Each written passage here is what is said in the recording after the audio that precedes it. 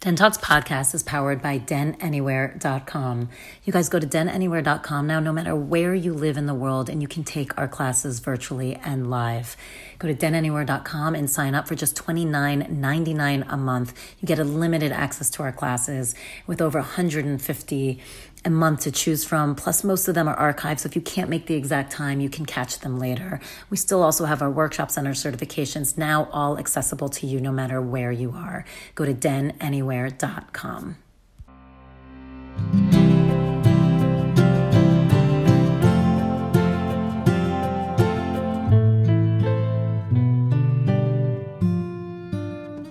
We're going back into the vault for this week because it feels like we really need to put voices that need to be heard right now so we can learn, so we can grow, and we can be part of this shift and this change. So we have Hawk Newsome. Hawk Newsome was one of my favorite episodes, but it was so early. It was like episode 16. He's the president of Black Lives Matter of Greater New York. He is one of the most inspirational people I ever spoke to. But what is fascinating about this episode is so little has changed since I spoke to him. But it is a great episode for those who just don't even fully understand white privilege, who just have some general questions. He is such a beautiful speaker, so patient and so kind, and really goes into everything. And we do obviously talk a lot about love and how to act from love and the balance of anger, which obviously everyone is feeling. It's interesting because he talks a lot about in this, and remember it's 2 years ago, about this march he's about to do, this very peaceful march from New York to DC called the Agape March. So don't show up to DC because it's already happened. But the point being, everyone who has these ideas that these things can't be done peacefully, there have been so many protests and so many peaceful protests where nobody is listening and paying attention. And this is a perfect example. Hawk is brilliant. If you don't follow him, please follow him now. He's on the front lines. He's always been on the front lines, but not only that, just a brilliant mind. And I'm so honored that we had him on this podcast, and I'm so glad we're bringing his voice back right now because it is so important. Take a listen and let us know what you think.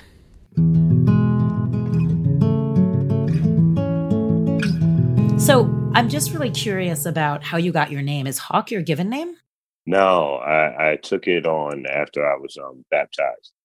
I gave my life back to God in 2016, and when I was baptized, I took on a new name. It's a funny thing with me and the actual bird. It's my mid-20s. I was organizing a birthday party for my sister in a place that was called Lotus here in the New York City.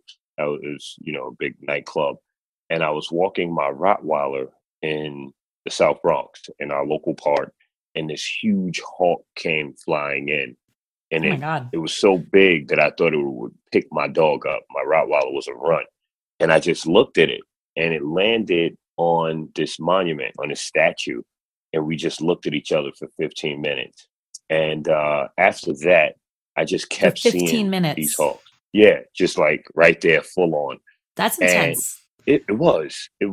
And I really didn't understand the purpose until I kept seeing it. Like I'd be driving and one would fly literally 12 feet above my windshield for a half a mile or a quarter mile. My son was born with heart issues, and he had a pacemaker until he was 10. And I took his mother to get something to eat while they were replacing the battery in the pacemaker. And I looked up and a hawk was circling the hospital. This is New York City. Right. And yeah, and they called us an hour and a half later, like, hey, guess what? We took the pacemaker out. We checked his heart. We don't think he needs it. So, yeah. Wow. And so around that time, I got curious and I started looking at what the indigenous people believe. And they believed that hawks were warnings or a sign that you were on the right path. Before my father died, I saw 2 hawks off and on for like a month, like every other day, every 2-3 days. And when he died, I didn't see another one for months. So it just kept appearing. I was running for office. I was on an interview. One flew over my head, like making noises. When I'm trying to make tough decisions or when I'm worried, they appear. So I was in AA. I had just started AA. And I was going through a really troublesome time in my life. I was going to anger management, and I gave my life over to God. And I said, you know what? New man, new name, like Saul and Paul from the Bible. And then I looked up I looked up with the ancient Egyptians. I looked up what they believed back in Kemet, and they believed that hawks were protectors from evils above. And I'm like, wow, that's what I do. I protect marginalized people with no voices, the little guys, so to speak, from bureaucracies and these gigantic oppressive forces. So it seemed like the right thing to do. That's amazing that they've always been with you. Do you know what's funny about this? Not to make this about me at all, but I'm kind of laughing with my assistant who's here. Is I've had a lot of hawks in my life recently too. And Really? that's part of the reason I wanted to ask you the question because I'm like, why is that your name? And same thing, like I had a weird meditation the other day where I literally turned into a hawk. And I was like, it was the most bizarre feeling. I was like standing there and I started researching also. Oh And my it's God. just, so it's the same thing. That's why I was like, I have to start with this question because I'm dying to know if this was your given name or if you chose it, because Hmm. to me, they've What, all of a sudden been surrounding me a lot as well. what did your research say? I'm It's curious. funny, very similar. Just the indigenous, same thing about you're on the right path, but also visionaries. And then in the past, if you believe in like older civilizations, that they were kind of renowned as the closest to anything else that was going on. So like they were the bridge of any other universes or higher life or spirituality because they had that bird's eye perspective, literally. So Hmm. in some ways, if you equate it to now, they say it's like a energy of vision. Like, so same idea, you're Wow. on the right path and it's giving you this. Because I started asking people and researching too, because I'm like, this is Hmm. so strange. Why are hawks all of a sudden pervasive in like my dreams, my meditations? Like I see them too. It's bizarre. It's Amen. fascinating. And by the way, I Yeah, was never a it is. bird person at all. So I knew nothing about birds. Like I was like, I think that's a hawk. Like, and I had to look it up and be like, yeah, that's what it looked like. Hmm. So that's No, amazing. I get it. I get it. And when you start talking about, being visionary, I say this as humbly as I know how, but in a lot of regards, especially in this work, I'm really ahead of the curve, just in my thought patterns and processes. And I'll give you some quick examples, Yeah, right? please. But when New York was still Hillary Town and Barack Obama just had a book, we came up with this thing called Countdown to Change. I was actually out in LA. I flew out there to hang out with my boy, and my sister was like, take this book. It was The Audacity of Hope. And I'm reading this book, and I'm like, this dude's going to be president. So I called one of my friends, and he threw parties all around New York City. And I said, let's do a fundraiser. And we had rappers come out. It was promoted on Hot 97, which is this huge radio Yep. station here. It was so crazy. It was actually funny because the woman, it was, you're familiar with New York? Yeah, I'm from New Jersey, right outside the Okay, city. cool. So it was an art gallery in Chelsea. And the Uh fella huh. that I was working with said, he said, we're having a political fundraiser. We'd like to use your space. So this one was like, yeah, sure. She expected people with suits or, guys Quiet. with khakis and Oxfords. We brought the whole hip hop community in New York out there. It was Amazing. like NBA players in the VIP downstairs. It was art gallery. So some of these were like installation. Women were like twerking on the installation pieces. It was she called the fire department on us. Like, And she this was was like, all oh for my God, it's Obama. out of it. It was, yeah, it was for Obama. He Wow. didn't come, but it was like the party of the year. And so we saw that coming this last election with Hillary and President Trump. We had a campaign called "I Ain't Voting Until Black Lives Matter," and what we said was, Black people are not motivated to vote. Black people are not enthusiastic about the Democratic Party. You really need to do something. And then Black people didn't show up to the polls. The black women did, the older women, but other people didn't show up to the polls. So this was it was, I mean, problematic in the sense that she lost, but like we just, I don't know. So when you talk about vision and just, Yeah. seeing things for what they are, I get it. You feel like you're I always, get it. so Hawk Yeah. is appropriate for you. So I love that that's your Amen. namesake now. Amen. How, when you talk about actually voting, it's interesting. What do you feel like it would take to want Black people to vote and feel like they belong and part of, like, what do you feel like the changes for you that need to happen? Well, you need to start talking about financial literacy programs in our communities. You need to start talking about employment in a real way in our communities. The era of mass incarceration is real. Black people are being arrested at alarming rates and sentenced disproportionately to their white counterparts. That's my daughter. Oh, Disproportionately to their white counterparts. Police brutality is very real, and no political party. You would expect the Republicans to feel one way about it, but the Democrats haven't really come to our aid. So right now we feel defenseless, and we go out and vote for people. These politicians show up in our communities once every 2 or 4 years and pacify us, and inspire us to vote, and we don't get anything in exchange. So I think that they'd have to start delivering and addressing us in a real way for us to get out and vote. and do you feel like the change is happening? I mean, do you feel like some of a little bit, with social media, and I know you and I were chatting a little bit before how it's hilarious. Everybody wants it for the gram, but the benefit also is there's cameras everywhere now. So I feel like people, and I'll speak for myself too, are suddenly way more aware of stuff that I think some of us didn't realize was still going on. I think a lot of people assume the movement was further ahead than it actually is. And I think in a good way, it's really coming to light. Like, you can't ignore it. I mean, it's right there. We're seeing it. We're seeing the things that are happening. Do you feel like the movement should have been further along too? Do you feel I feel like this kind of ties into the last question. If the Democratic Party was serious about our vote and serious about addressing the needs of people, there'd be a national platform that addresses immigration, women's rights, the rights of LGBTQ people, Black people. Like, there'd be a serious, all-inclusive type of platform that every Democrat is running on.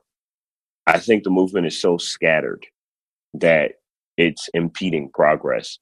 Everybody is changing their activism strategies or causes with the news cycle, and that's problematic for me. That's extremely problematic. I could say change strategies, yeah, but don't just blow with the wind like a leaf in the wind. I feel as though we really need to stand together and not be provoked. But I also say peace because peace can be breached. Because if you're standing next to me and some white supremacist comes after you, then I'm going to put him on his behind. Right. The same as if I see people picking on a homeless person, I'm going to intervene physically if I have to. And so I think peace should be prominent, and love in our hearts should be the force that drives us. And what does that look like? That looks like not fighting the KKK, right? That looks like not confronting them. But what it looks like is saying, hey, you white person over here, do you agree with him? No? Okay, then let's take a stand against the KKK together.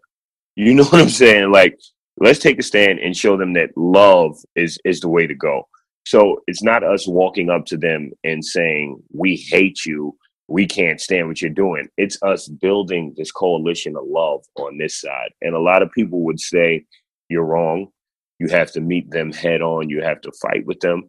But I was in Charlottesville for the riot almost a year ago, right? And it's just not the way to go for us, because once this race riot or race war starts, no one will know who to attack. No one will know who's on our side. And unfortunately, the police would intervene on, history has shown us that the police would intervene on the side of the white supremacists. That's problematic.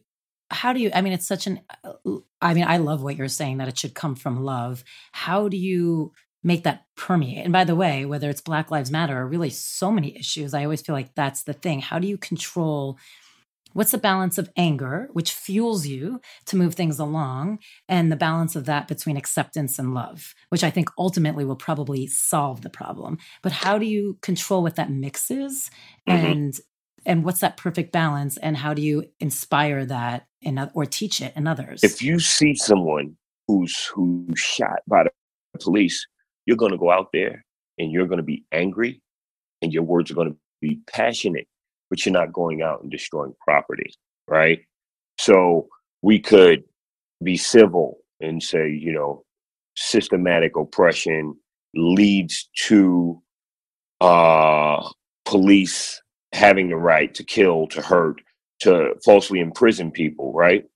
But when you see Stephen Clark get shot at 20 times and killed in his grandmother's backyard, and he's holding nothing more than an iPhone, then when you take to the streets, you're gonna say, "Fuck the police." You get what I'm saying?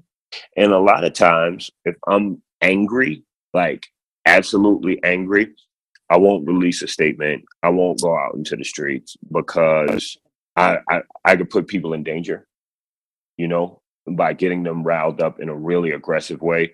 So I won't even take to the streets. I won't say anything. I'll give it a day or two and cool off because it's my responsibility not to let people get hurt, to organize people in a strategic and effective way. But how do you, I mean, look, what you're saying is, in your heart of hearts that the leading with anger is not going to get you anywhere. It doesn't mean you don't feel it. It doesn't mean you're not human and don't have it. But how do you instill that in all these people that you're trying to rise? Because that is look, that's what we do here every day. We're a meditation studio. It is all learning like how not to be overtaken by your emotions. It doesn't mean you don't have them, but how not to let them control you. So how do you do that in a way that you're leading people? That whole movement is based on passion and injustice. And of course, you're going to be fueled. How can you teach others to be able to take that breath like you take? Mm-hmm. So in order to keep the movement in the realm, like you said, in a way where it is not like pacifism, but it is more pacifist. Absolutely. One, I meditate, two, I'm constantly in prayer. I'm no saint, not by far, but I'm constantly in prayer. Three, we give people objectives. We say, hey, this is the mark that we're trying to hit. We are out here today for Andrew Kearse. What do we want? We want the officer who allowed him to die to be fired. What do we want? Right. The attorney general to prosecute this case. These are our wants. Here's how we go about getting them. So you give people a direction, and hopefully you allow them to feel like we will win. That's what I believe in my heart. I believe we will win. That's why I dedicate my life to this. So it's all about the instruction and the direction that you're giving people. And I'm not knocking people for being angry, right? My counterparts in this movement, it's like, 4 centuries of oppression. Look, and you said so yourself, you're angry too. Yeah. People are angry, of course. Yeah. I just channel it in a different way. I'm not knocking anyone. I just think that our way is better. And I'm entitled to feel that way, based on who we are as a team, as a family. We're a diverse coalition, but the people at the top of this organization are Black. Why? Because it's our experience, right? So there's this thing called white privilege, and I work with a lot of people from the wellness community, and I work with white folks from affluent backgrounds, and to them, they are in touch with the people, and it's that privilege that's inside of them that sometimes shows itself in their speech patterns. And I'm like, whoa, wait a second. You're here to help, not to dictate. You understand? You're here to listen. Yeah. Can you talk a little bit more about that? Of like, what would you see in speech patterns that indicate white privilege? Okay. There was an instance where there's a person who I believe is a wonderful human being. We were working together on a project that I have called Rejuvenation. And he said, well, why does it have to be about Black people? Why can't it be for all people? That's what the vision should be. Right? But he doesn't know my experience. And what I see in the South Bronx, in the Bronx where I grew up, is Latinos are the majority of the population. So most of the government funding goes to Latino organizations. And not that I'm knocking my Latino brothers and sisters, but there simply isn't enough there that's focused on healing and helping Black people. So we're not excluding anyone, but this is a program that we have that's led by Black folks, and you're coming in to help out and really help us uplift the community, but understand what it's about. And that privilege that we talked about doesn't allow people to understand the importance of focusing on Black people, right? And that's why you have these people who say all lives matter, right? I was just about to ask you that question. That's funny. Yeah, like it's strange to me because you've heard the analogies, right? You don't run into a breast cancer fundraiser and say, well, what about prostate cancer, right? You don't run into Save the Seals and scream, freedom for whales. Like, it's just respected. Like, this is what you're doing. However, America, through centuries of oppressing and brainwashing all American citizens, has found a way to trigger people when they hear Black people are on a mission for human rights, to pressure them or to question their motives when no one else is questioned. A person could have a "Kiss Me, I'm Irish" shirt on. You won't run up to them and say, "Oh, so you hate Italians? Tell me, you must hate Italians." That's funny. Right. It's a good point. Yeah. That's interesting because I was going to literally bring it into like, how does that make you feel when you hear, no, all lives matter? So, I mean, you just touched on it. So do you think, because what you're talking about, and even when you say we need a bigger platform where we all work together, I mean, I'm assuming that ultimately the goal is you don't see color. Like ultimately in the future, it is, let's say, all lives matter, just for lack of better words. But in order to get there, part of the evolution is you have to own this identity and fight for it in order to bring it to the point of equality. Mm-hmm. And a good friend of mine says that analogies are the worst form of persuasion, but I have to give you one, right? Please. A lot of people want us to stop talking about racism, so it'll just go away. But racism eats away at people. It takes lives. It corrodes this entire nation. And I liken it to a disease like cancer. You ever hear people say, ignore cancer, it'll go away? Right. Or they take the most aggressive means necessary to combat that cancer. No one says just let cancer spread, it'll be fine. No, you say we're going to address this and we're going to handle it now.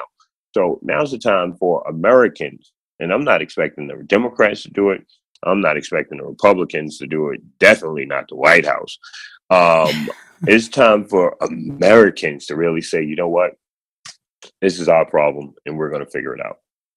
That's why we say all lives will matter when Black lives matter. Of course, Black people know that all lives matter. However, when we are killed, our lives don't matter. Imagine what it's like seeing that for decades and then centuries. It's like, wow, you really think that we're worthless, and that hurts. So what we're doing on August 3rd through August 12th, I'm officially announcing this. I haven't announced this yet. Is we're having the Agape March. And, Agape is the sacrificial love. We're marching from New York City. We're walking to Washington, D.C. Wow. Right on. And That's we're powerful. looking to sleep at churches, synagogues, temple, whoever will allow us to sleep on this trek. And we're marching it out of love. And what we're saying is we are standing here together in love to saying that we will not tolerate racism anymore. And the reason why we're going to Washington, D.C. is the white supremacists that were in Charlottesville last year that are responsible for the death of Heather Heyer that spread all of that hate. I was there last year. I was pepper sprayed. I was hitting my face with rocks. It was a war zone. Those same people have secured a permit in Washington, D.C. on August 12th, the anniversary of the day that this young woman died. And this was a white woman who died for Black lives and died for fighting against anti-Semitism. So what we're doing is we're going to march in love. And on the complete opposite side of town, we're going to have a rally that promotes love, right? And racial harmony. And I ask you to partner with us. I ask Absolutely. whoever wants to partner with us, so we could show them. They say that, oh, you should confront them. Our way of confronting them is building a movement of love that just casts this huge shadow over them that dwarfs what they're doing out there.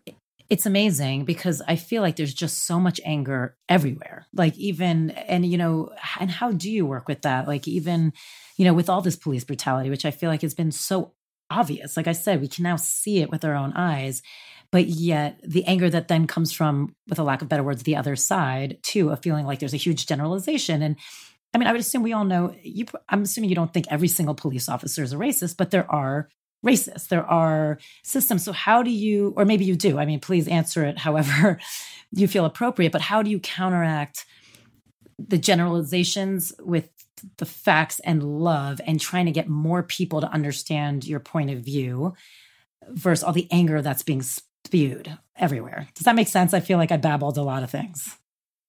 I really want people to understand, right, that the system is racist.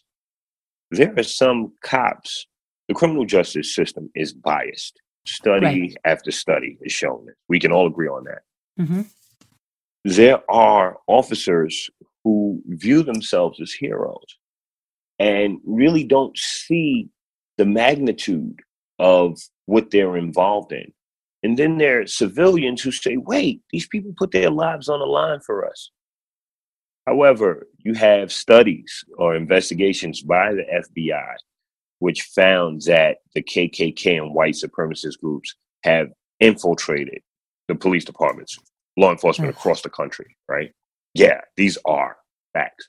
You have police quota systems in which police need to make a certain number of arrests or write a certain amount of tickets. And study after study has shown that they go into Black and brown communities to meet these quotas.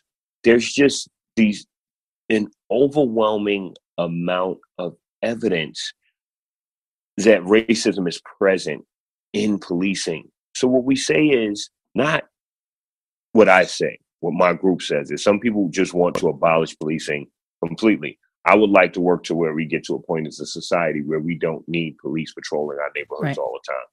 But right now, we need to reform the way that we police in America. And here's the thing. When people are bad at their jobs, they're fired, period.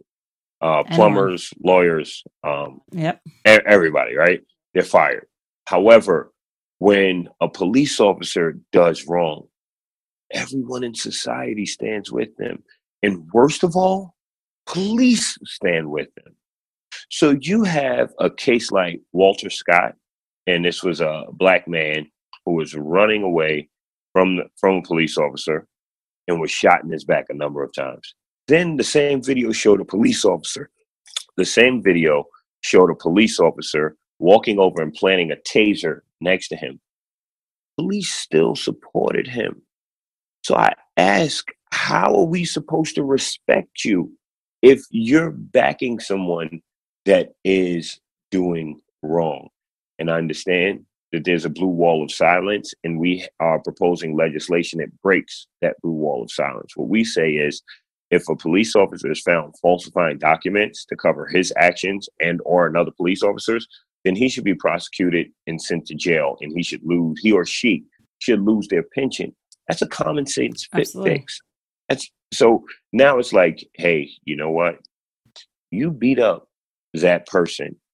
I can't help you because I have to take care of my kids. I have a mortgage. I have my career, my future to worry about. I can't do this for you. You're on your own. I have a case against the NYPD right now in which I'm suing them. And an officer punched me in my face twice, right? And I read over this report several times. There's no mention of him punching me in the face. There's these allegations against me, but he conveniently omitted the fact that he punched me in my face, and that's what people need to be responsible for. I sat in a courtroom for this case, this man named Jamal Lightfoot, who was not a saint, right? And he mouthed off to a commanding officer at Rikers Island. That's a jail here in the city. And the Rikers Island, the officer that he mouthed off to sent the riot squad in there. They broke every bone in his face. The officers that stood outside and that lied on their reports were found guilty of falsifying these reports. The other officers were found guilty of gang assault. Cops found guilty of gang assault. But these officers were found guilty of falsifying a report.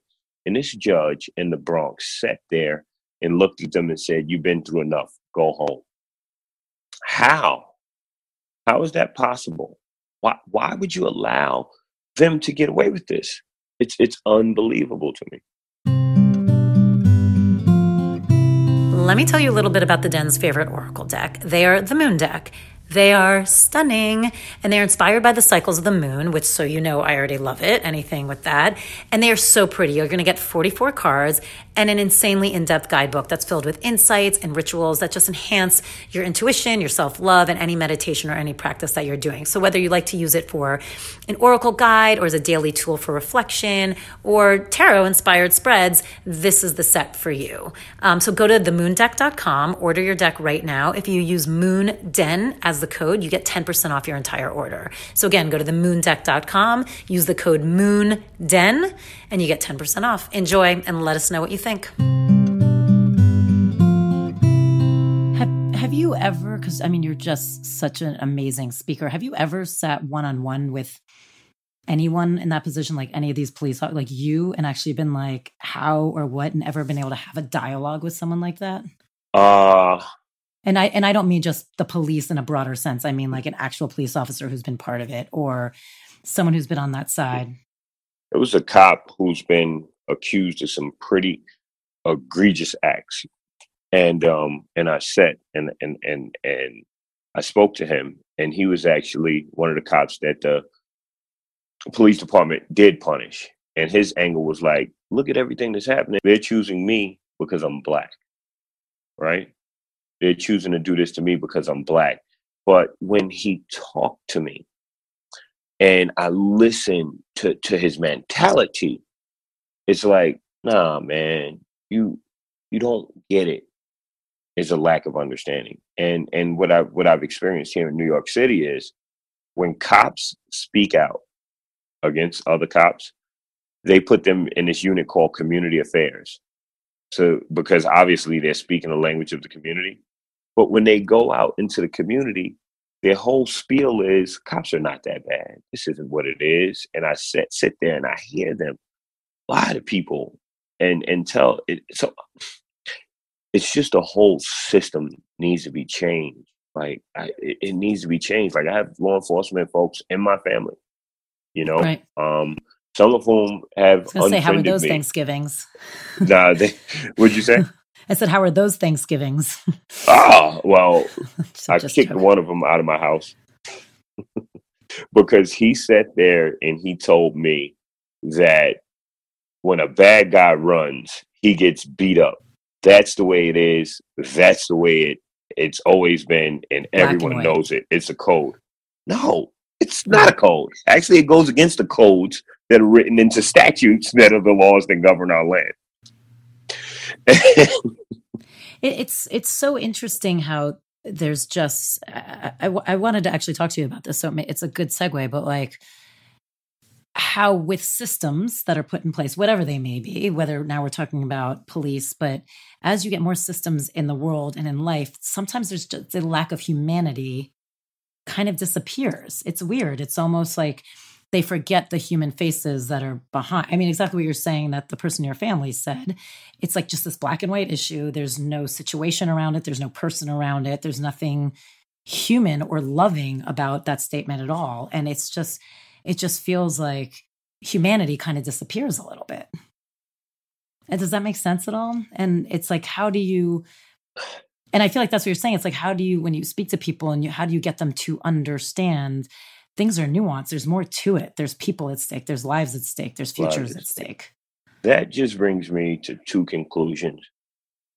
You have Barack Obama, who before he left office had this enormous amount of power, where in which he could have said, everybody who's been in this country over 10 years, even 20 years, go to your local immigration office. We're going to make you citizens. He didn't do that. He didn't give them any asylum. We're talking, there's so much that could have been done.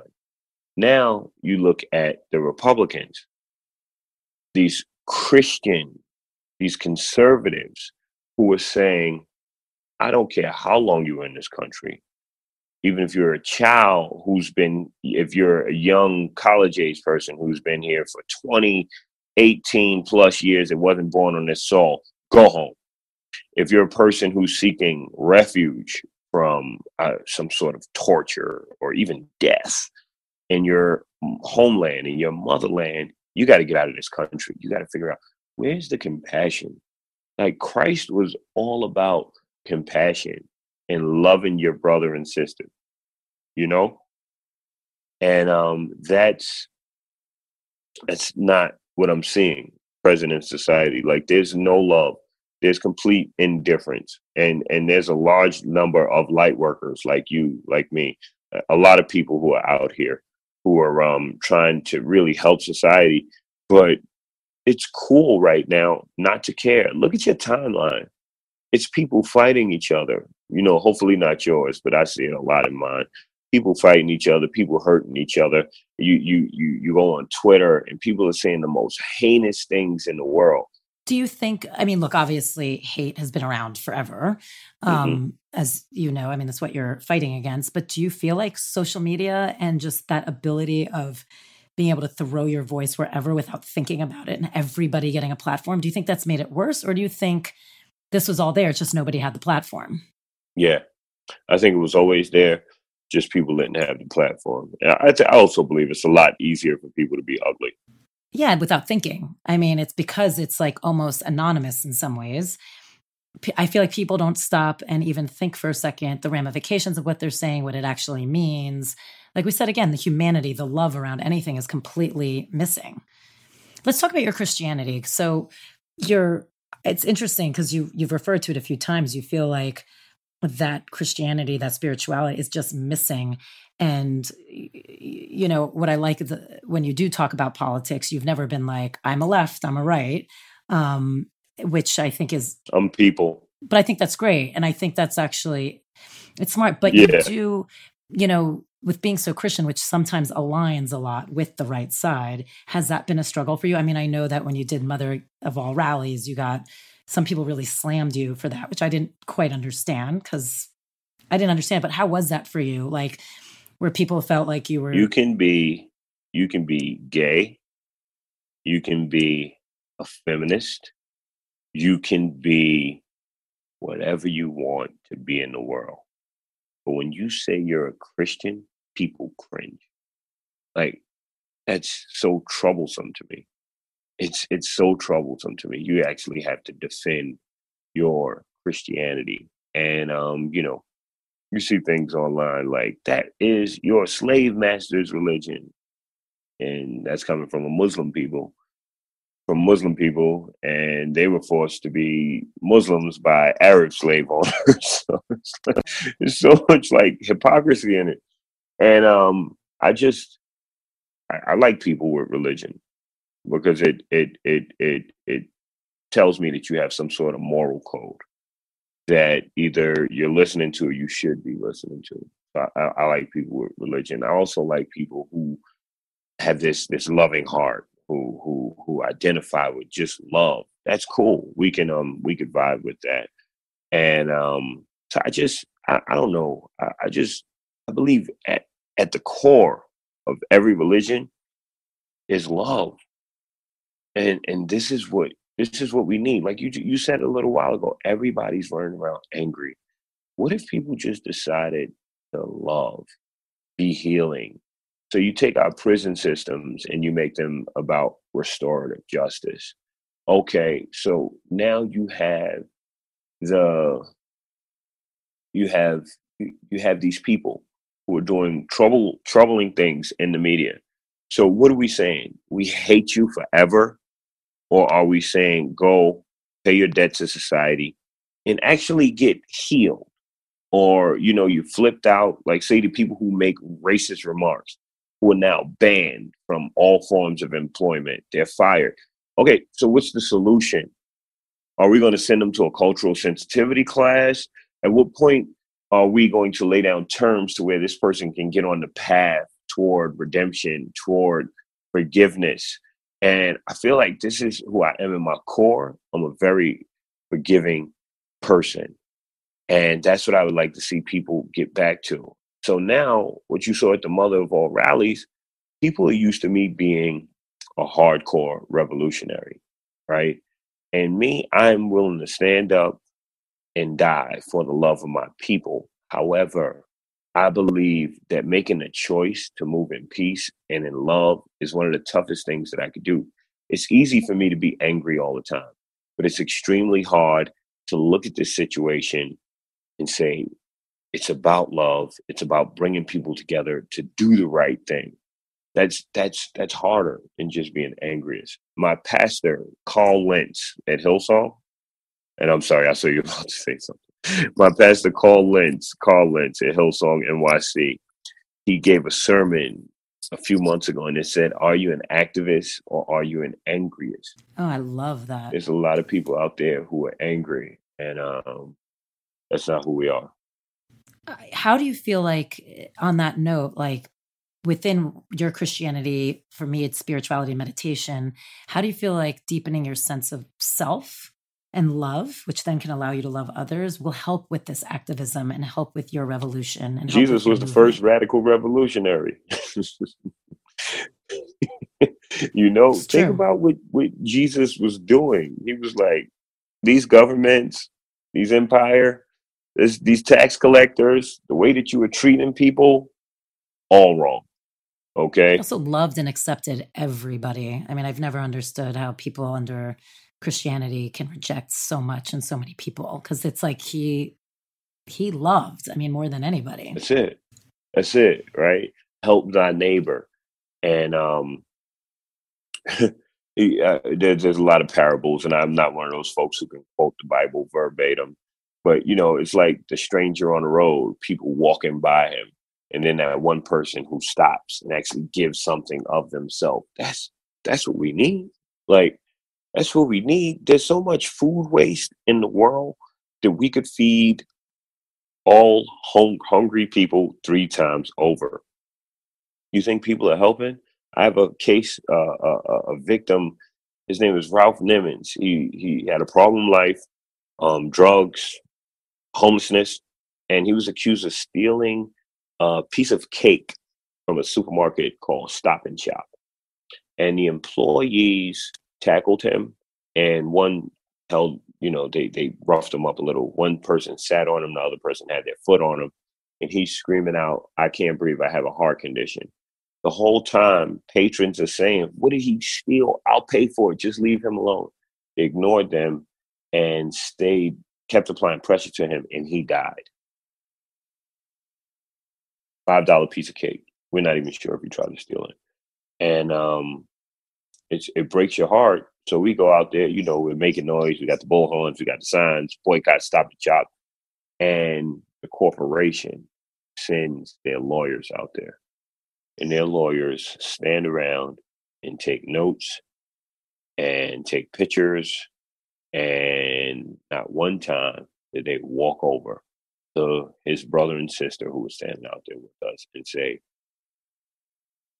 "We're not taking any liability for this, but we just want to say we're sorry. And we're just trying to get to the bottom of this, just like you are." I mean, it goes back to what I was saying. There's a lack of people get so caught up in the systems, whatever one they're Hmm. associated with, the lack of the humanity goes out the window. Absolutely. That's like And this really is my sad. life every day. Really sad. And that's why I pray. And you said you meditate too? I mean, I was going to say, I don't know how you get through it, because you're taking on so much sorrow and pain and hurt, and you've now become a leader. So I'm sure you feel very responsible. And yeah, I mean, to keep yourself strong and be able to keep doing that every day, that's like it's God for you, Absolutely. And and your Christianity I and do meditating, broga in it the sounds morning. like. It's like broga is like my manly What's broga? version of yoga. Not saying that yoga is feminine, but it's like I kind of cheat and I had just a do a few feeling. stretches. You know what I mean? I do a little bit of work with the dumbbells, and I listen to like TD Jakes preach a sermon. So it's just like my broga. It's my thing, and because I don't really have time to go to yoga classes, like I really don't have a lot of time to do things for me. Usually, it's me running, and my wife, my daughter, my son. That's my me time. My mother, my sister. That's my me time. So I really don't get much me time. And I feel like I live life between meetings or between events. And it's hard when what your meetings and events are really supporting and taking care of so many other people. It's hard for you to say, you know what, I'm going to carve out more time for me because you just feel so Yeah, guilty about it. Because you feel like if I don't do that, then these things are in absolutely. jeopardy. How I want to talk a little bit about your childhood, just because part of what I like with this podcast is, and hey, you're just very inspiring, but how you got here, because you had your parents were activists themselves. They met at a civil rights Hmm. rally, correct? So what was it like being raised with that? And also, I mean, from what I know about you, you dropped out of high school at one point, like you were involved with drugs or whatever. Like, how did you? I want to talk a little bit about that and how you got on track, because you ended up going to law school. I mean, you were as a paralegal, went to law school, then as DA. I mean, you've done so much stuff, and you were a very impressive man by anybody's standards. So Thank you. I think there's something there about how you can talk about how you did find your way and this and what your path is. Okay. Yeah, my parents met at a civil rights rally. I was born on April 4th. April 4th is significant to me in this position because it's the day that Martin Luther King Jr. died, right? On a different year. Adam Clayton Powell Jr., who was Adam Clayton Powell, who was also a congressman and a civil rights activist. He died on that day, different year. Maya Angelou, perhaps the best black Which is amazing. poemist ever. You know what I mean? She was born on that day. And so, growing up in my house was different. There were books everywhere, mostly about being black in America, black this, black that. Like they were just everywhere. And my mother loved those romance novels with those blonde guys with like the long hair and muscle. And, but my mother was pretty radical, but in her own little demure way. She wasn't like screaming about it, talking about it all the time. But there was an incident at her job where she a customer was being blatantly racist to her, and the supervisor came in and kind of sided with the woman. Was like, oh, she's just and kind of like made my mother out to be like this bad black person. And my mother walked off the job. At that time, my father was sick.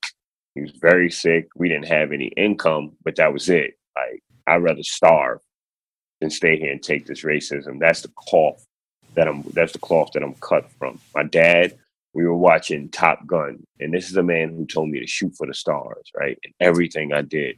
We were watching Top Gun, and I was like, Dad, I'm going to the Air Force, and I'm gonna fly planes like Tom Cruise and be like, Maverick. And he was like, you go into that Air Force, you'll mop the decks that the planes take off from.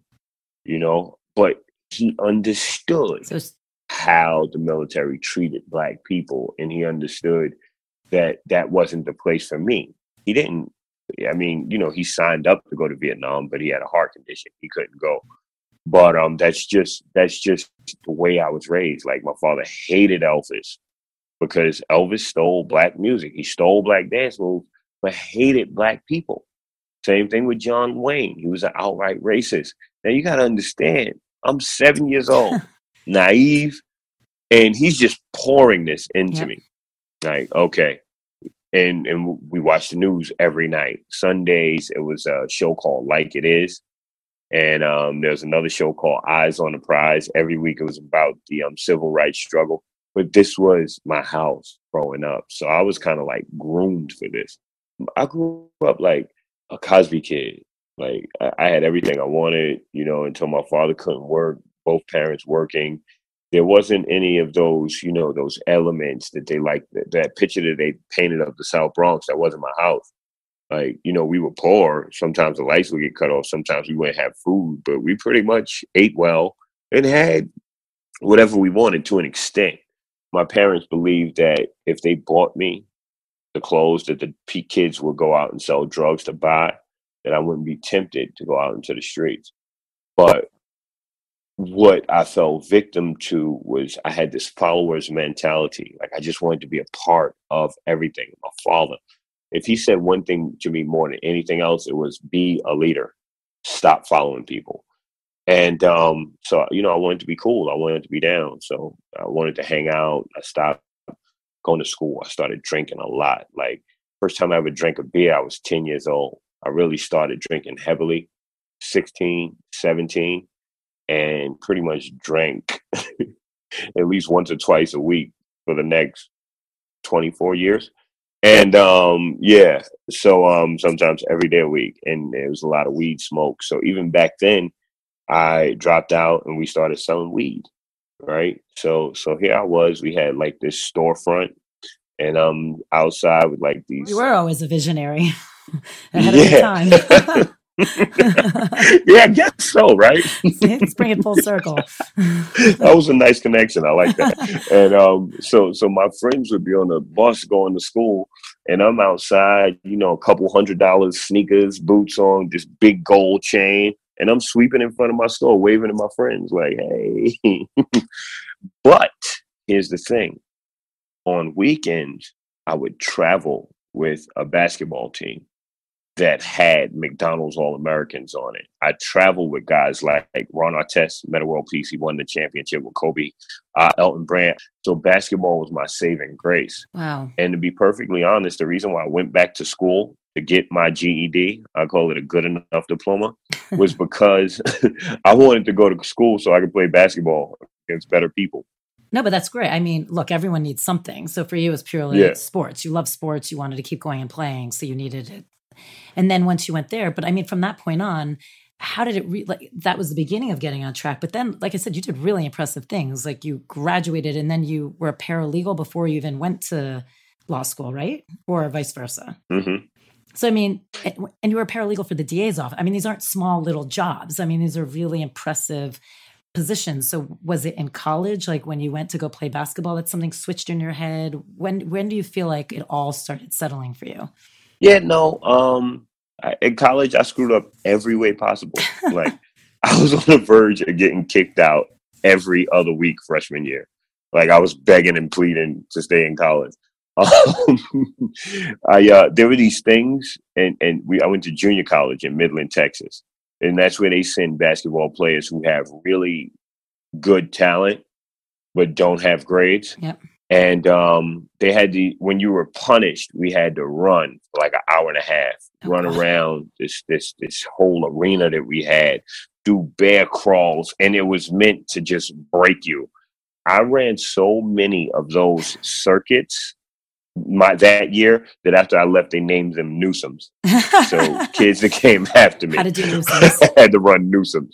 And it just kept going, because even in college, like, I had a trade. You know what I'm saying? Like, I sold weed. Right. That's how I was able to make money. So I was arrested when I was in college for selling weed, not at the school, but like, and I'd come home, I need money. And I was arrested for that. Damn, I never really talk about that. You got it. So no, but I mean, I think so that's I mean, it's my life. It's an open book, and now it's completely legal. And we're trying to figure out how to get people who are in jail for it, enterprising young business people, into that industry with licenses. So it still took a while, because at that time I didn't know it, but I was a real deal alcoholic. Like, I was a serious alcoholic and putting my life in danger. And I had serious anger issues, and I was hurting people, like, men, women. Like, I was a very angry and belligerent drunk. And this is, it's hard dealing with the person you was, because you look back and you're like, wow, that was me. but I think it helps because now I go and I talk about DV, and I get young Black and Latino men coming up to me like, you know, I have those behaviors, but I never knew it was a problem. And I'm like, no, bro, it is a problem, and here's how you get help. So they wouldn't have really went to seek out that type of help. I work with domestic violence survivors, so my life has been in continuous work in progress. You know, and I'm still learning. Like last year, I just learned, that peace is the way to go. This is why I really wanted to talk about this part of your life with you, because I do think, A, it's perfectly led you to where you are, because I think you're not only a leader who's promoting peace and love, you're someone who's experienced all of it. So you're never talking down to anybody. Like when you say you go and you meet someone and they're like, shit, I have these behaviors too, I didn't know it was a problem. Like the reason you can affect them or reach them is because you were that too. So you're not pretending to understand, you do understand. And look, people are complex, and that's what I think is so amazing about your journey is you encapsulate what humanity is. It's like we're complex people, but it does not mean you can't promote peace and love ultimately. And I think the fact that you've come out on that end says a lot since you've been part of the journey. So it's like you've been there and you're like, that doesn't work. Like this is what's going to work. So when you look at yourself Exactly. now, like how do you describe yourself as like a complicated human? Like what would be the ways you would describe yourself? Uh, I'd say that I have an extreme sense of empathy that is rare. It's rare because I literally feel people's pain. Like it's not like I sympathize for them or I think, wow, it must be terrible to be in your shoes. I really feel like I'm in their shoes. Um, I place a high value on my faith, cherish my relationship with God. Not perfect, very imperfect, as I've explained, but I'm constantly taking steps to walk on a path that's true. Uh, I'm bullheaded. I'll tell you that. I'm bullheaded. I believe that I have a vision.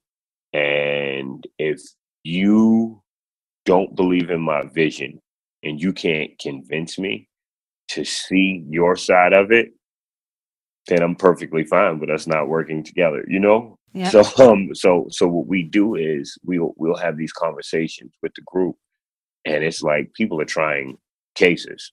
Like, okay, whose logic will prevail? And when other people's logic are more sound, I'm like, cool. I tip my hat, and this is the direction that we're moving in. So right now, I just I feel like if not me, then who? If not us, then who? If not now, then when? And it's my obligation to really be a voice to the voiceless, to say things that people won't say, to say things that people who have my level of visibility are afraid to say because they're tied to funders, they're tied to people politically. Nobody really put me here other than, my family and God. I have some friends, but nobody really cut a big check. I didn't have a celebrity mentor or a mentor that put me in this place. I had great mentors. Bob Spiro, who's like a 90-year-old Jewish man, Jewish dude. And we used to sit back and drink like 3 bottles of wine at lunch. And here I am, 6'5", big black with a hoodie or a hat on, and he's in a suit, 80 years old, white hair, little Jewish guy, and we're sitting back drinking, laughing louder than anybody in the restaurant. And that was my mentor. But he taught me business. I had great men in my life, right? My sister says that I adopt fathers. Like I adopt these father figures. I had a great dad, but I just have like a lot of really old friends. Not That's really great. like I hate to call people really old. But And they're I really think old. the cutoff for old is like 72. That's the safe age to call somebody old. They know they're old at 72. I give 72 old. I have a lot of friends who are over 72 who I call when I need to make decisions in this movement, and they give me good advice. So I'm a student. You're a I'm student. still learning. If there's one word that I use to Encapsulate label you. myself, I'm a servant. I'm a servant of humanity. That's beautiful. I mean, I feel like we all should be, and humanity would really grow. What, on this note to close, because you were just saying you call these people for advice, what advice would you give? And it might be twofold. What advice would you give to those who come from white privilege to understand this movement better? And what advice would you give to anyone to just help push the movement along? Okay. Right now, white people have to stand up against racism. They can no longer sit at home and say that it's terrible. They can no longer say, I have black friends, it's all right. No, they really have to voice their opinions at the ballot booth, on social media. They have to get out in the streets with us. This Agape March, we're marching against white supremacists who kill people. This would be a good time for them to show up in Washington, D.C. on August 12th and say, hey, you know what? They're racist, they're evil, they're anti-Semitic. I'm not one of them. I stand with you on this day. And moving forward, I say ask questions, ask questions, ask really wholehearted, sincere questions, but be sensitive to who you're speaking to. Don't be presumptuous, be sensitive. And I think that'll go a really long way. But right now, it's time for America to say that we won't allow the KKK to function any longer in this country. And that's long overdue. They've claimed more lives on American soil than any terrorist. And they endorse people politically. They have members who are politicians. Like, when we don't like something, we do away with it as Americans. And it's time to do away with the KKK. Thank you so much for your time. Mhm. I mean, before we wrap up, I want to remind everybody that, Hawk is going to lead us in his personal practice, but just talking to you is very enlightening. I come from white privilege, so this has been a great conversation for me, and I appreciate it. And I apologize if I asked any questions No, that you were were, great. but I had a good time. but I didn't it's, realize how long we were talking. I This know, is me cool. neither, by the way. It's why I looked and I was like, oh, I should. But I am very grateful for the conversation because I feel like from someone with white privilege who does care a lot, sometimes you just don't know what to say and then you freeze versus just trying to be proactive and helpful. And I feel like you've given us or anybody so much to think about and be like ways to like start taking action in ways that are actually helpful. So thank you. And you were just so inspiring. And I hope anyone who listens to this can grab on anything because I feel like you're inspiring in so many ways from who you are and also what you're doing every day. Thank you. So thank you so much for being here with us. And again, he's going to lead us in a personal practice and he's going to read a passage that inspires him. Okay. So this is my family's prayer. This is one of the first prayers that I learned. It gives me assurance. Some would call it blessed assurance. And I would encourage everyone to just listen to the words of the prayer and kind of like pull the pieces of it apart and understand how it applies to my life and how it possibly applies, don't understand how it applies to my life, but understand how it would apply to yours. It's the 23rd Psalms. The way that I memorized it is from the King James Version of the Holy Bible. And it goes like this. The Lord is my shepherd. I shall not want. He maketh me to lie down in green pastures. He leadeth me beside the still waters. He leadeth me in the paths of righteousness for his name's sake. Yea, though I walk through the valley of the shadow of death, I will fear no evil, but thou art with me. Thy rod and thy staff, they comfort me. Thou preparest a table before me in the presence of mine enemies. Thou anointest my head with oil. My cup runneth over. Surely goodness and mercy shall follow me all the days of my life, and I will dwell in the house of the Lord forever and ever. Amen.